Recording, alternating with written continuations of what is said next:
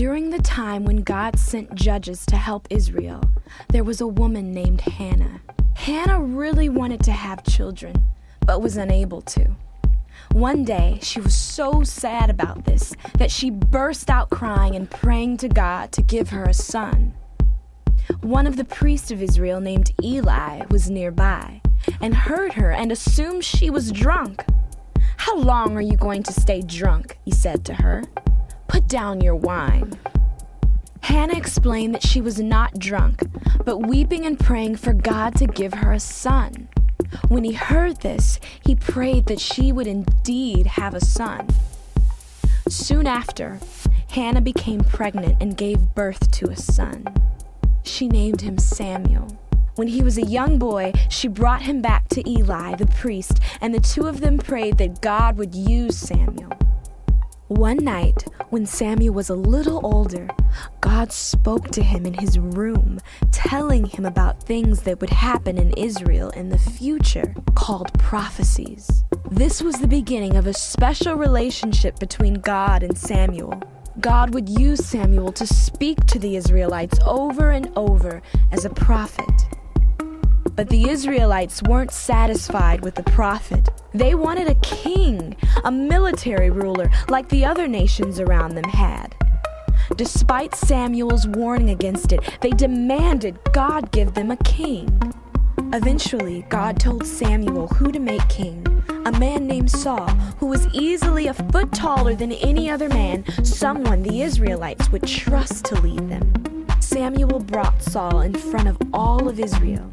When the Israelites saw him, they shouted, "Long live the king!" Hearing that Israel had a new king, the Philistines gathered a huge army so large that some of the Israelites ran away in fear. But Samuel gave instructions to Saul that would lead to their victory. He told Saul to wait in a region called Gilgal until he could meet him there. Then they would give a sacrifice to God before the battle with the Philistines. But Saul grew impatient, and before Samuel got there, he offered the sacrifice himself. Saul's actions had terrible consequences. He continued to choose to go against what God commanded, and instead build up his own wealth and power, leading to the end of his rule in Israel. It was time for another king.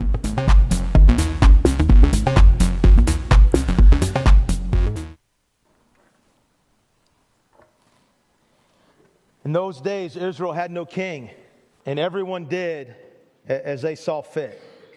That is the final verse of the book of Judges, and it sums up all the violence and sin and idolatry and inconsistency that are detailed for us in that historical book, the book of Judges. Everyone did as they saw fit. Everyone talked, everyone acted, everyone did anything that they felt like doing. If it felt good to them, they did it.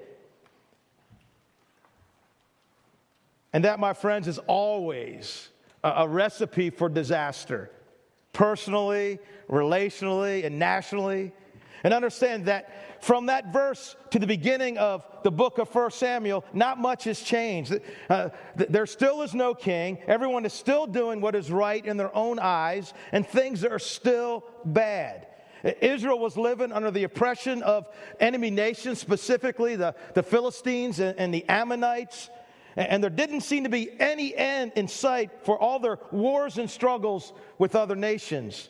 And from the verse we just read, it sure seems like, the Bible seems to be suggesting that the answer is a king.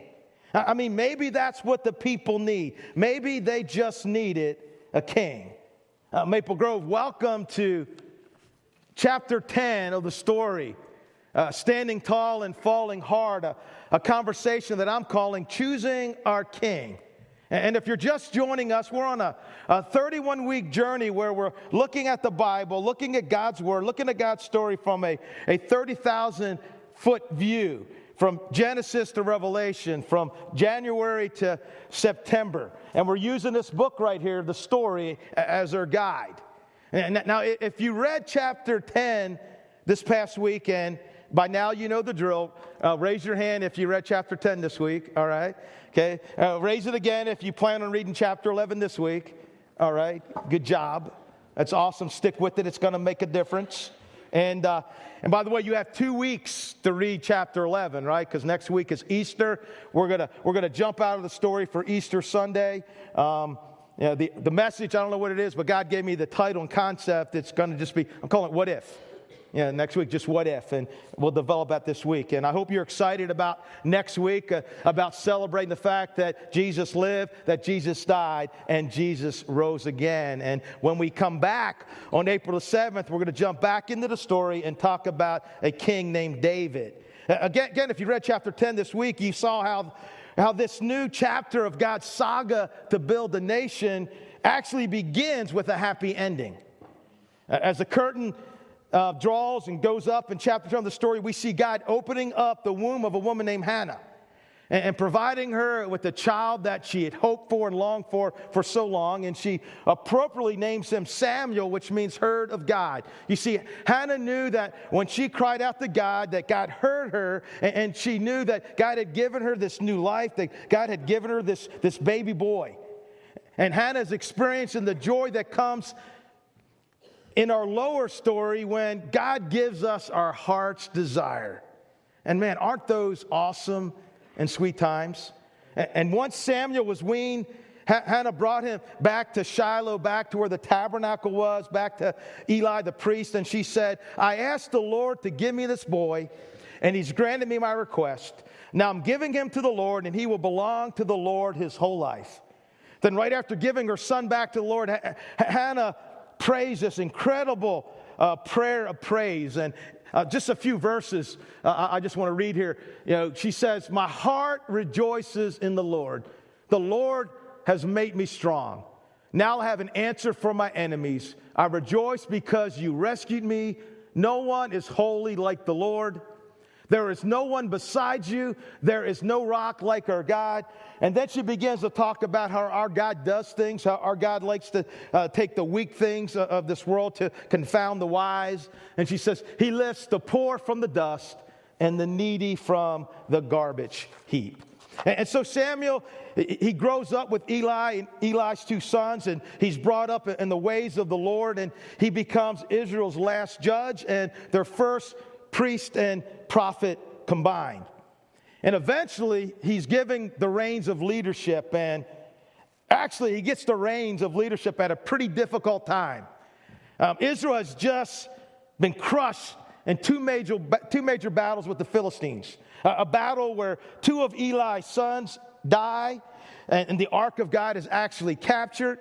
Eli, who's about 96 years old, when he hears the news that the Ark of God was captured, he falls out of his chair, breaks his neck, and he dies. And Samuel's called out of the bullpen. He's given the ball of leadership, and it's the bottom of the ninth inning. There's 2 outs. There's nobody on base, and they're down by 10 runs. I mean, it's a difficult time.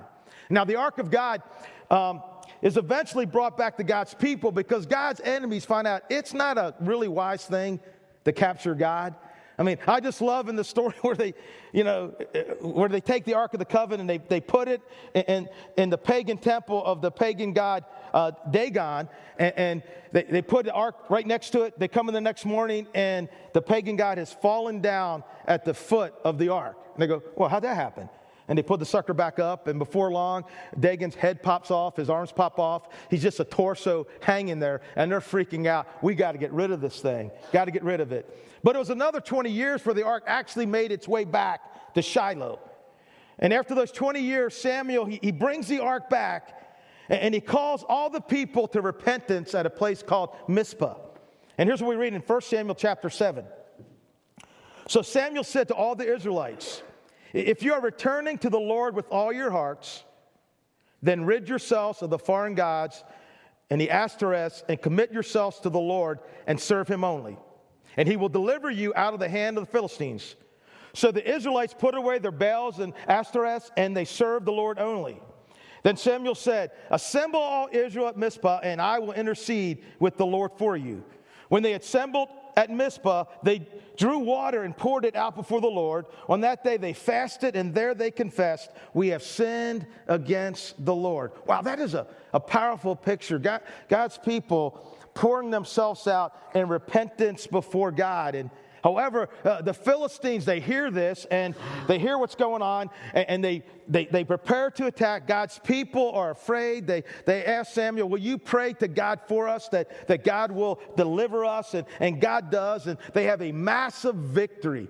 It's so decisive that throughout the lifetime of Samuel, they never had another problem with the Philistines, which I think is pretty cool that, Samuel did more on his knees for God's people than Samson was able to accomplish with all of his physical strength. And it was there that God's people raised their Ebenezer. For years I sang that hymn, Here I Raise My Ebenezer. I knew one Ebenezer, and his last name was Scrooge, right? And I go like, what in the world does Scrooge have to do? And what Ebenezer, it means a stone of help. And God's people, they took this big stone and they set it up to say, the Lord has helped us thus far. And that's the end of chapter 7. And there's 40 years in between chapter 7 and beginning of chapter 8. God chooses not to tell us what went on.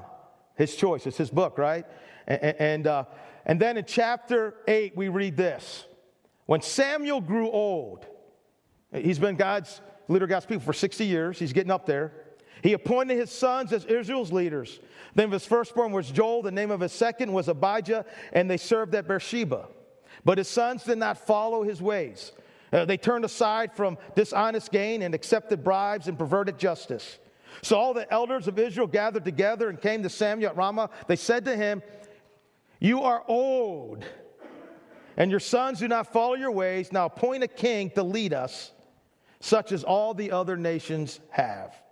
Now I kind of picture the scene as a massive protest. Hundreds, perhaps thousands of people marching, carrying signs, screaming, shouting in frustration, demanding that things change and change now. And it seems like everybody believes that the problem is the same. They all think that having a king will take care of all of their problems. All their problems will go away. Yeah, all the latest tracking polls, all the focus groups clearly indicate that the majority of God's people were convinced that if they had a king, everything would be okay. Everybody knew this except one, the creator of the universe, God. Apparently he hadn't checked in with the focus groups or read the polls. Now, their sin was not in asking for a king. Their sin was why they asked. They asked so we can be like everybody else. Understand, a king was part of God's plan. Matter of fact, when God called Abraham in Genesis chapter 17, actually he's 99 years old and God is reaffirming the covenant with him. God actually said to Abraham, I will make a nation of you and kings will come from you. But when they said, give us a king to lead us, this displeased Samuel. It bummed him out. It discouraged him. He took it personally. Have you ever done that? Have you ever tried to share your faith, do something for the Lord, and it didn't turn out the way you wanted it to, and you took it personally?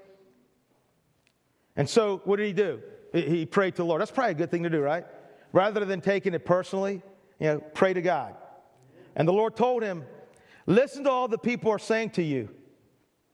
It's not you that they've rejected, but they've rejected me as their king, as they've done from the day I brought them out of Egypt until this day, forsaking me and serving other gods, so they are doing to you. God tells Samuel, it's not you. It's not you, man. It's not you. It's me. They're rejecting me. I was their king. And evidently, apparently, I wasn't good enough.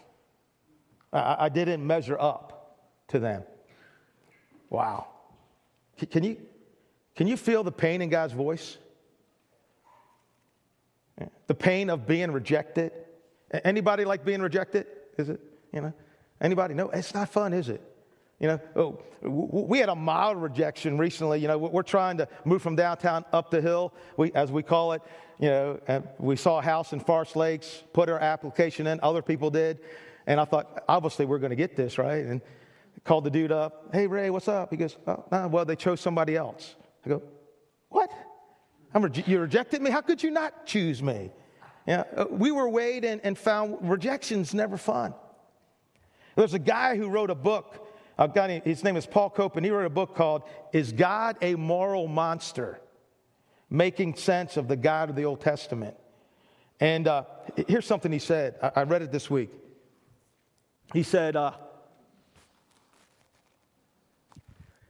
we should be deeply amazed that the creator of the universe would so deeply connect himself to human beings that he would open himself up to sorrow and anguish in the face of human rejection and betrayal.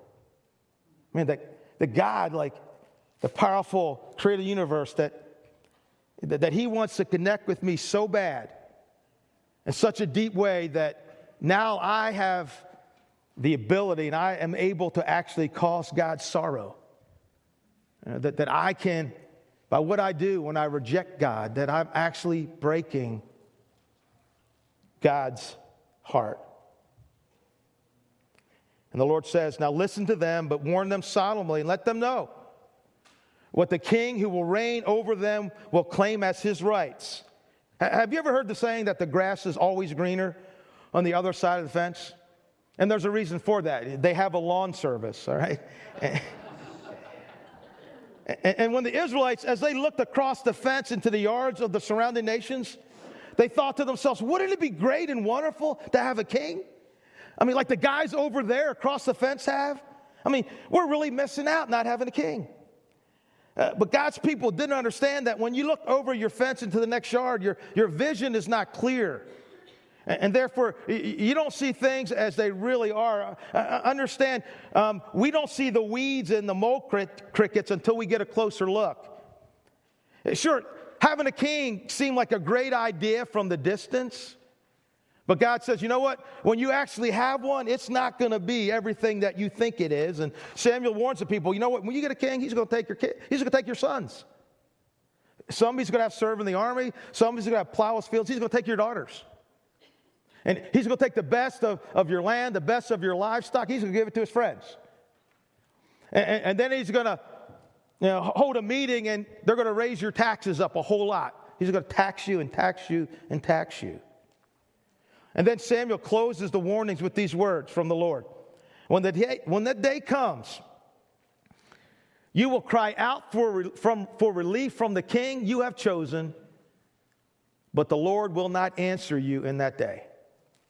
But the people refused to listen to Samuel. No, they said, we want a king over us. Then we'll be like all the other nations. In other words, Samuel, don't confuse us with the facts. Don't put dark clouds into our pie in the sky dreams. Oh, we want a king. We want change. We don't want to hear. We don't want to think about the truth, the cost, or the consequences. It's funny how we can be like that sometimes. And the Lord told Samuel, listen to them and give them a king. You know, sometimes our Heavenly Father does what an earthly father does. He allows immature children to get what they want.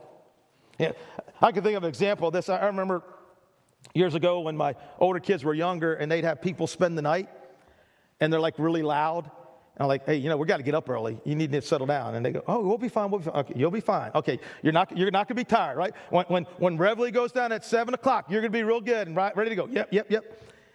I set my alarm at 7, and I grab a bunch of pans from the kitchen. I go over to the stereo, get it loud as I could, and I go, boom! And I would go for 5 minutes, banging. Hey, you tired? You tired? They put the covers on it. I pull it up. Hey, you feeling wide awake? Are you glad you stayed up?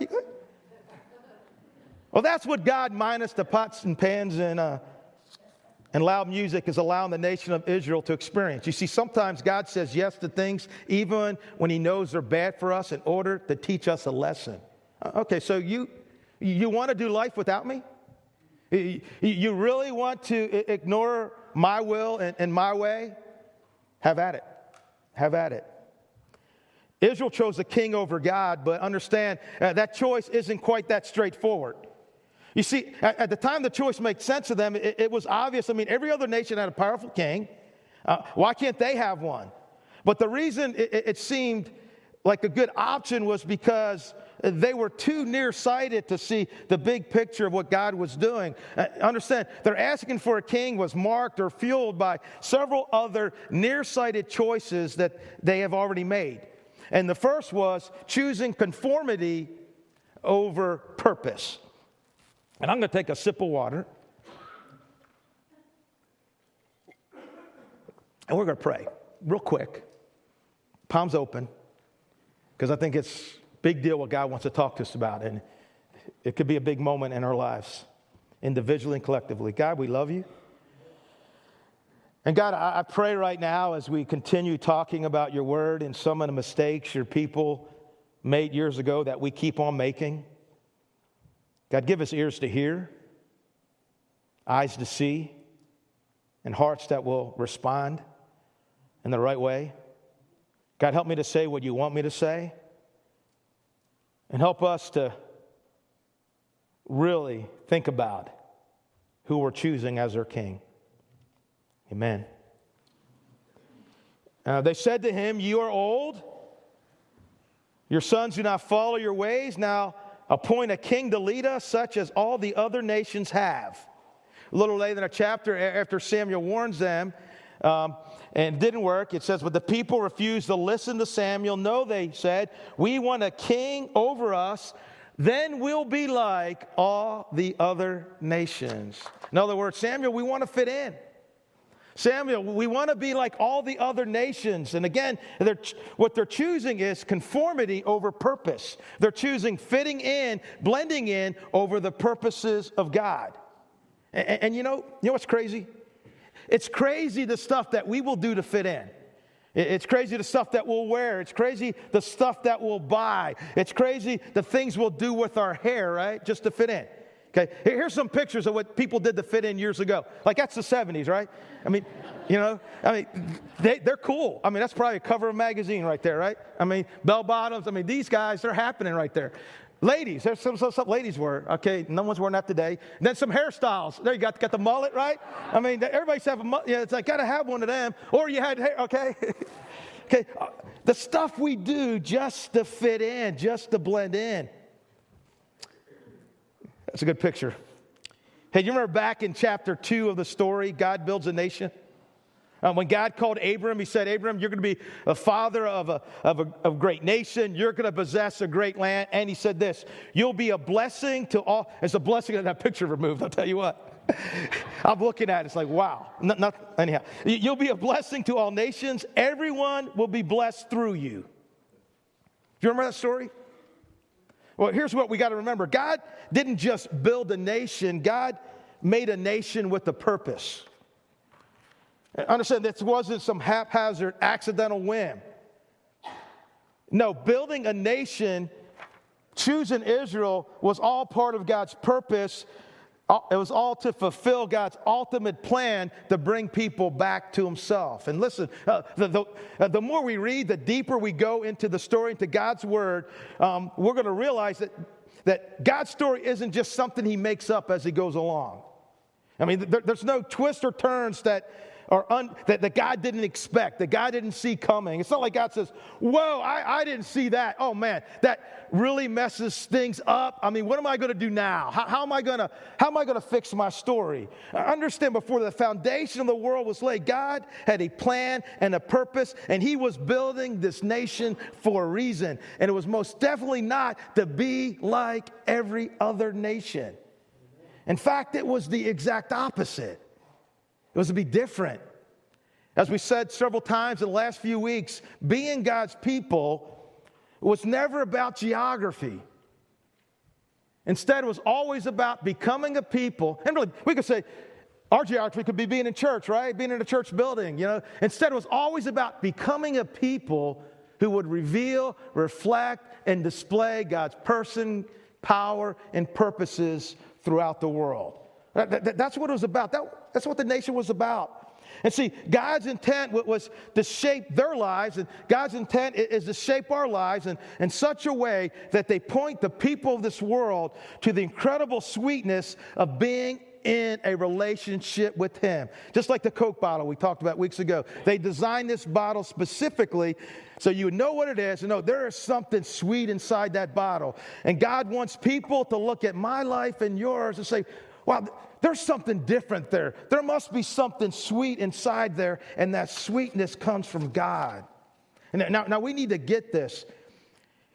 The desire for normalization, the desire to fit in, is usually a step away from God.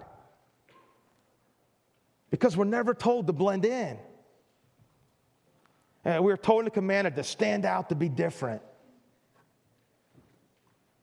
You see, God didn't call Israel to be just like every other nation. And the same goes for us. Understand, throughout the New Testament, we see phrases like, the church should be set apart. In fact, the word church, ecclesia, literally means to be called out. The Bible talks about how you and I are strangers and aliens in a foreign land. How we're to be holy because God is holy. How we're not of this world. I like I like the Phillips translations of Romans 12:1. And don't let the world around you squeeze you into its mold. Man, it tries hard, doesn't it? But every day we wake up, right? Every day the world is trying to squeeze us into its mold. But let God remold your minds from within so that you may prove and practice that the plan of God for you is good, meets all his demands, and moves towards the goal of maturity. So Samuel and God listened to all the people are saying, and we need to fit in. We need to be like everybody else. We need to have a king. And God tells Samuel to, finally he just says, go ahead, Samuel. Go ahead. Go ahead and do it. Anoint Saul as their first king. And now Saul is the perfect picture of what you would expect the king to look like, right? He's young, he's tall, he's strong, and he's handsome. And I look at it and I say, okay, yeah, I'm young. No, I'm short. Okay. But listen, no king, no matter how perfect they may appear in the world's eyes, can match up to having God as your leader. When God's people in Samuel's day chose conformity over purpose, it revealed just how nearsighted they were to God's big picture and to God's big purpose of bringing people back to himself. And listen, the same thing applies to us. Understand, when we go to work, we go to school, we go to wherever, God doesn't want us to blend in. He doesn't want us to fit in. He doesn't want us to conform. He wants us to be different and not different in a weird way, right?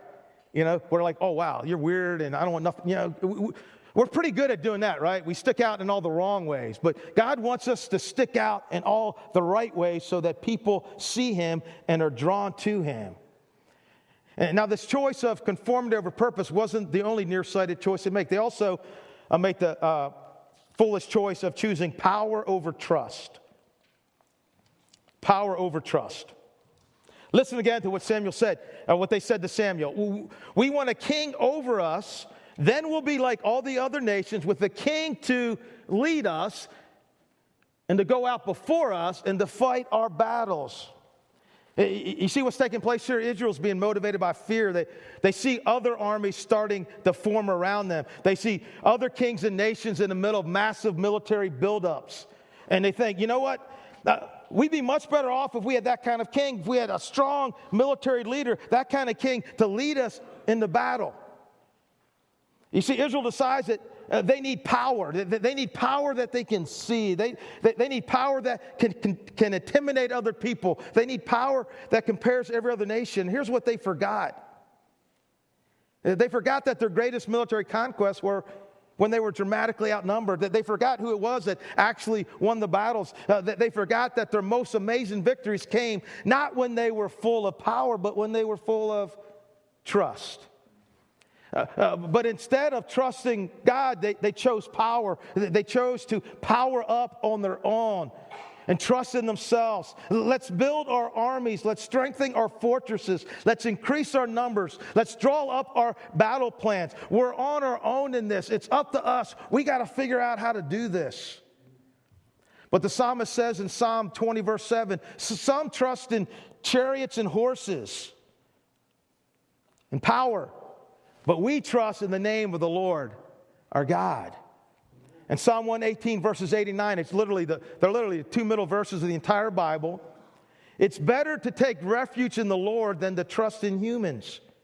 It's better to take refuge in the Lord than to trust in princes. And Zechariah chapter 4, verse 6 says it, despite what we think, it's not by might nor by power, but by my Spirit, says the Lord Almighty.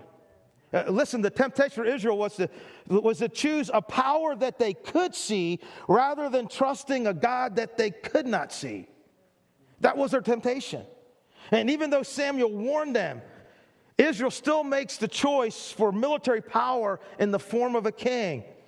We want a king over us. I thought God was over you.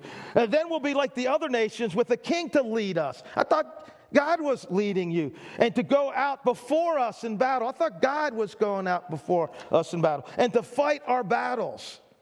I understand, no matter what God had done for Israel in the past, no matter how powerful and unfailing he had been to them, the current circumstances were so overwhelming to them that they became nearsighted to the fact that God could actually use the very circumstances they were in as part of his big plan and big purpose. And sometimes I look at them and I think, wow, that's nuts, it's crazy. I mean, after all that stuff, after the 10 plagues, after the Red Sea parting, the Jordan River parting, after raining down bread from heaven to feed millions of people for 40 years, after the walls of Jericho, after Gideon's great battle, after what God just did a few years ago at Mizpah when they raised their Ebenezer, thus far the Lord has helped me. I mean, what more do they want? Before I get too condescending, before I point too many fingers at them, I have to ask myself this question: how do I respond to circumstances? How do I respond when I'm outgunned and outnumbered? How do I respond to difficult situations that are so much bigger than I am? And here's the truth: too often, we let our circumstances blind us to the work of God in our lives. Unfortunately, circumstances, maybe even some of the ones we're in right now, can cause us to forget all that God has done for us in the past. I mean, we forget that God is the one who saved us from a failed marriage. We forget that God is the one who gave our lives purpose. We forget that God is the one who renewed our hope after that difficult situation we went through. We forget that God is the one who helped us in the midst of that unhealthy work relationship. We forget that God is the one who picked us up when we fell. We forget that God is the one who provided for us when we thought we had no hope at all, but he delivered again and again and again. You see, the real danger is that oftentimes in the midst of our circumstances, instead of trusting in a God that we can't see, we attempt to power up on our own. How do I fix this? How do I make this work? How do I make this right? How do I overcome this? How do I power up and make this happen? It's up to me. I'm on my own here. I got to make it work. I got to figure this out. 'Tis so sweet to trust in Jesus. Just to take him at his word. Just to rest upon his promise. Just to know, thus saith the Lord. Jesus, how I trust him, how you prove yourself to me again and again and again and again. Jesus, precious Jesus, oh, for grace to trust him more. Some trust in horses and chariots and what we can do and what we can muster up and what we can strategize. But we trust in the name of the Lord our God. And that's not like name tag name. It means we trust in the character. We trust in the person. We trust in who God is in this situation.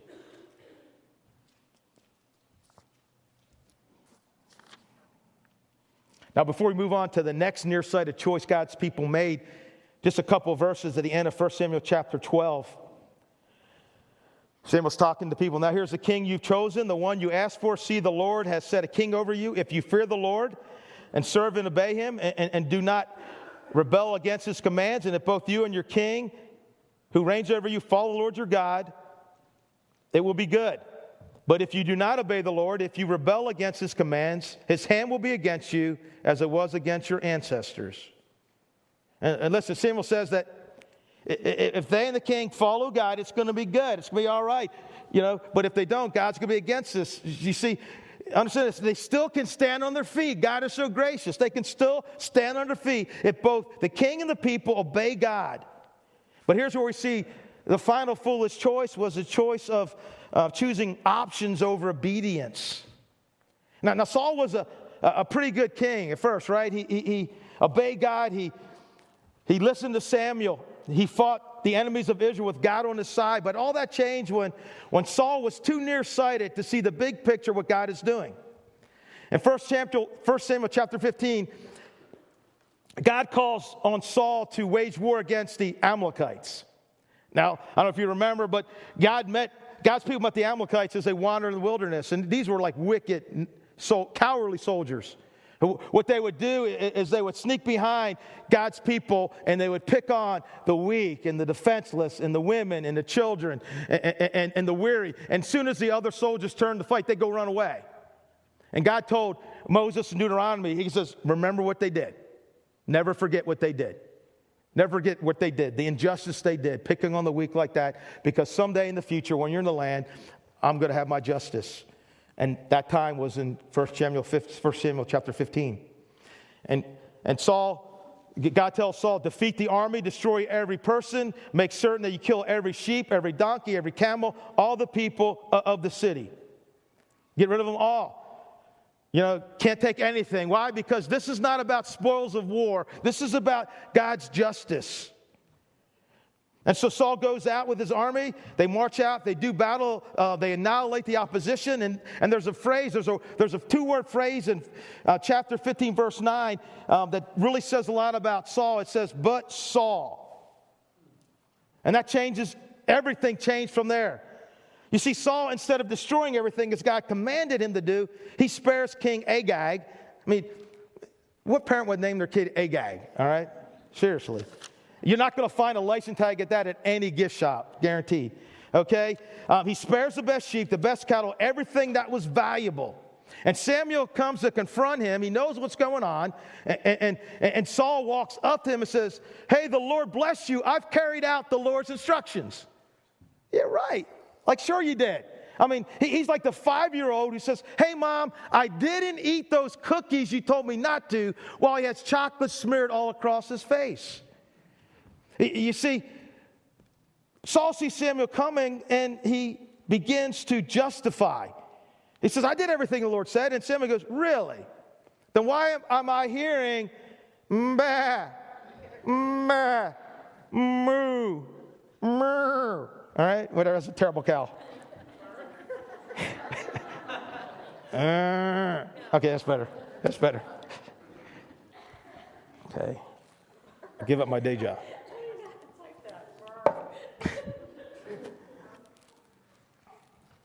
If you destroyed everything, if you destroyed all the livestock, then why does it sound like I'm walking in Dr. Doolittle's backyard? And Samuel immediately begins to justify his actions. And what does he do? He blames other people. Well, the soldiers brought them from the Amalekites. Immediately, let's throw them under the chariot, right? They spared the best of the sheep and cattle to sacrifice to the Lord your God, but we totally destroyed the rest. Listen, when confronted, Saul doesn't respond with humility and brokenness. Instead, he's defensive. He's full of pride. And that's a lesson for us to learn, right? When someone criticizes us or questions some behavior that we have, the first thing we should really do, right, is say, okay, is there any truth in this? Is there something I need to adjust in my lifestyle? You see, a humble person, when things go wrong, looks for a way to take some type of responsibility, but a proud person blames everybody else. Then you got to listen to the exchange between Samuel and Saul. Saul tries to finagle his way out of the situation. Samuel says, why did you not obey the Lord? Why did you pounce on the plunder and do evil in the eyes of the Lord? But I did obey the Lord. I did. Saul said, I went on the mission the Lord assigned me. I completely destroyed the Amalekites and brought back Agag their king. The soldiers took sheep and cattle from the plunder, the best of what was devoted to God, in order to sacrifice them to the Lord your God at Gilgal. And then Samuel says something so powerful. But Samuel replied, does the Lord delight in burnt offerings and sacrifices as much as in obeying the Lord? To obey is better than sacrifice, and to heed is better than the fat of rams. Do you see what he's saying? He's saying obedience is better than your token offerings. Obedience is better than what you burn on the altar. Obedience is better than our singing. Obedience is better than worshiping. Obedience is better than tithing. You see, Saul was trying to figure out the best option. He wanted to do what seemed like the best option to him. And you got to understand this, even though what he did was not inherently a bad thing. I mean, to offer a sacrifice to God, that's not a bad thing unless God commands you to do something else. You see, what Saul did was almost obedience. I almost didn't eat all those cookies. But God didn't want sacrifice at that point. He wanted obedience. And understand, partial obedience is what? Disobedience. It's disobedience. You see, Saul reasoned, you know what? I think this would be the best option. This way we get some good out of it. We get some good livestock out of it. Maybe we can leverage King Ahab to get some leeway with our enemies. But Saul has his own agenda. It's very different than God's agenda. He did what he thought was best, but God wanted obedience. Have you ever heard of the concept of the love languages, the 5 love languages? That everybody has their love language. Great book. Every couple should read it or know about it. It's the way that you do something for a person, and that's how you say, I love you to them. And one way is the words of affirmation. Some people, you encourage them, hey, that's how you tell me you love me. Quality time is the second one. Gifts, giving gifts to other people. That's how you say you love me. Acts of service. And the 5th is physical touch. You know what God's love language is? Obedience. See, nothing tells God we love Him better than we obey Him. Jesus said in John 14:15, the way of the cross, if you love me, you'll what? You'll obey me. You'll obey me. And it's not in some legalistic way as if we're earning God's love. It's just that every time I obey God, I put a smile on His face. We get that, don't we, parents? When our kids obey us, when they do what we ask them to do, doesn't it make us happy? And every time that I obey God and do what He wants me to do, it just puts a smile on His face. Question, do you ever give God options? Do you ever keep your options open like Saul did and offer God partial obedience? I mean, God tells you something He wants you to do. And God says, I want you to go on a short-term mission trip to serve other people. But then you start thinking, you know what, I don't know if I want to give up my vacation time to do that. I'm going to donate some money so somebody else can go. Now, that's not a bad thing, right? Helping other people go. Unless God has told you specifically that He wants you to do that. Or maybe God puts in your heart, you know what, I want you to serve somewhere, ministry to church. You think, yeah, I should do that. Then you start thinking, every week? That's a big need. But you know what? I'm going to pray. I'm going to pray every day that God puts the right people in the right spot so He gets glory in His church. That's a really good thing to do, to pray. Unless God has told you to do something else. God, I know that you told me to tithe, but I have a different idea. God, I know you told me to be sexually pure, to control my tongue, to break off that unhealthy relationship, to ask for forgiveness from that person. God, I know that you told me, and you fill in the blank, right? Something God's put in your heart. But God, I think I'm going to do it this way. And when I do that, Can I tell you what I think God hears me saying to him? God, I don't want you to be my king. I don't want you as my king, God. I want someone else to be my king. I want something else to be my king. God, I just want another option. Israel's cry for a new king was marked by a series of nearsighted choices. They couldn't see that by choosing a human king, they were rejecting God. They couldn't see that that their desire for conformity derailed the purposes of God. They couldn't see that by trying to power up on their own and flesh it out, they were actually not trusting in God. And they couldn't see that by only giving God partial obedience, they were actually disobeying God. And I guess we're faced with the same question today. Do we want God to be our king? Or do we want someone else or something else to be our king? And can I tell you something today? God wants to be your king. And in fact, God wants to be your king so bad that he left heaven and put on flesh and came to this earth just to prove it.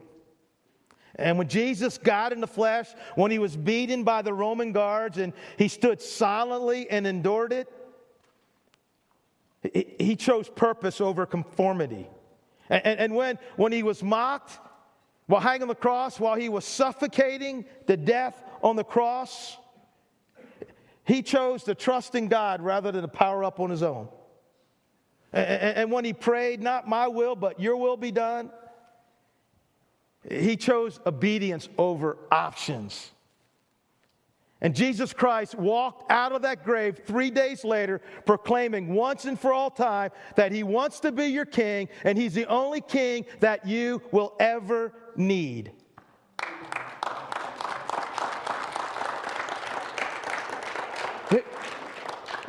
Who do we want to be our king? You know, do we want other people to be our king? Are we going to live to please others? Then, man, it's all be about conforming, right? Fitting in, blending in. We're going to get wore out, won't we?